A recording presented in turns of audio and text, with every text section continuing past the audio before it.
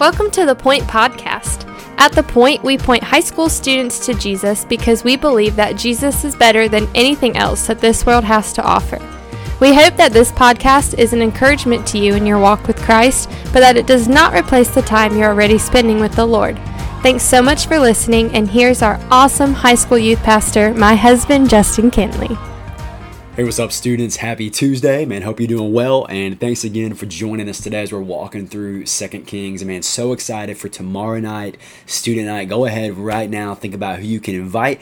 Man, if Wednesday nights are any encouragement to you at all, man, bring someone with you, and I cannot wait to see you tomorrow night is student night. And so today we're continuing to walk through 2 Kings, though, and we talked about yesterday, we actually finally met a really good king, right? You know, over and over again, we're seeing in the book of 1 Kings, the 2 Kings, these kings that do evil in the sight of the Lord.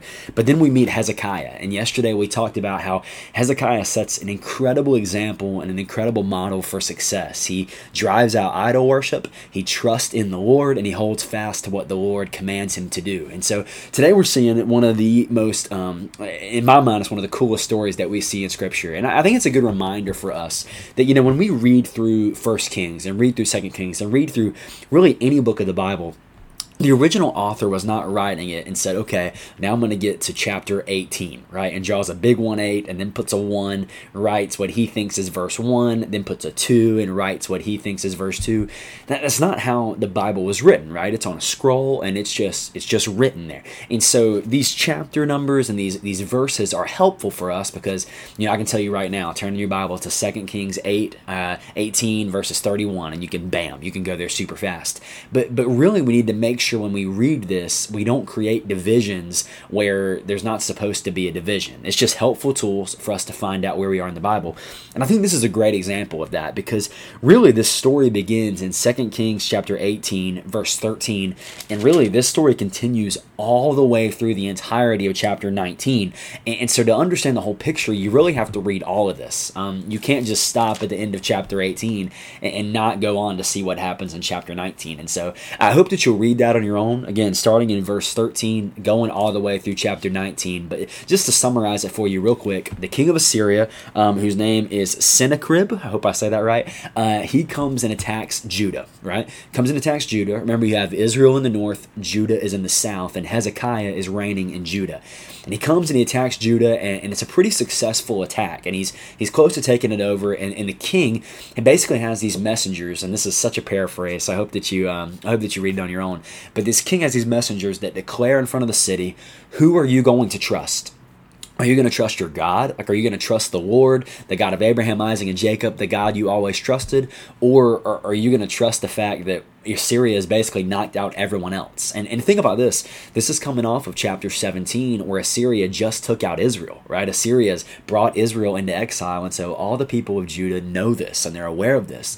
And the king is sending these messengers saying, are you going to trust in your God, who apparently has failed at other times, or are you going to trust in us and just go ahead and follow us, go ahead and submit to us, all of these things? So it's basically, are you going to submit to what the Assyrians are trying to do? They're trying to take over the people of Judah, or are they going to continue to trust God? And so Hezekiah is broken by this. You see in chapter 19, Isaiah comes into the picture. Yes, Isaiah, when you go a few books later in the prophets, you have the prophecies and the writings of Isaiah. You see Isaiah show up here, and Hezekiah goes to Isaiah, and there's this time where Hezekiah calls upon the Lord and basically declares in verses 14 through 19 of chapter 19 that God is who he's going to trust in. He's not going to bow in fear to the Assyrians. He's not going to give way to their commands, but instead he is going to trust in the Lord. And so what's amazing is Isaiah then prophesies against the king of Assyria, basically tells him you're not going to make it, right? Listen to what Isaiah finishes with his prophecy with in verse 27.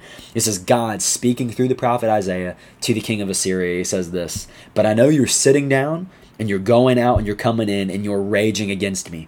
And because you have raged against me and your complacency has come to my ears, I will put my hook in your nose and my bit in your mouth, and I will turn you back on the way by which you came. It's pretty intense, right? Where God is speaking through Isaiah to the king of Assyria saying, look, you came against me and you're not going to come out of this well. And what we're going to see is that the people of Judah never pick up a sword. Hezekiah never sends out an army. But look what the Bible says in verse 35. It says, that night the angel of the Lord went out and struck down 185,000 in the camp of the Assyrians. So God handles their enemies. When the people of Judah trust in God, God handles their enemies for them. I think there's two major takeaways we have to learn here. And again, that's such a summary. I hope you read chapter 18 and 19 on your own. But I think number one is we do not need to be testing the Lord. All right, the king of Assyria tests God here. He comes and says, look, are you going to trust in the God of your fathers or are you going to trust in me? He is putting God to the test. And so often we're tempted to do this in our life, right? We're tempted to ask the question that Satan asked Adam and Eve in the garden. Did God really say fill in the blank? And we're tempted to trust we're tempted to test the commands and the word of God where we think we often know better. And here the king of Assyria tests God, and man, it does not end well for him, right? He tests God and he is going to lose. And so I think that's one challenge, one takeaway from us, that man, we should not be people who test God, but we should be people who trust God. And leading into that, man, that's really the second takeaway for us that we see come to fruition here, is man, when the people of God trust in God, God deals with their enemies for them. It's a scary situation. The king of Assyria is outside their gates, ready to attack. They know what the king of Assyria has already done to Israel. The king of Assyria has been a successful tyrant, been a successful king, overtaking people, but yet they trust in the Lord, and the Lord delivers them from their enemies. Man, let me ask you, who are you trusting in today? Who are you trusting in? I guess that's really the question. Are you testing God, saying, God, did you really say this? God, is your word really best for my life here? God, is it really best if I do this? Are you testing God, or are you trusting in God?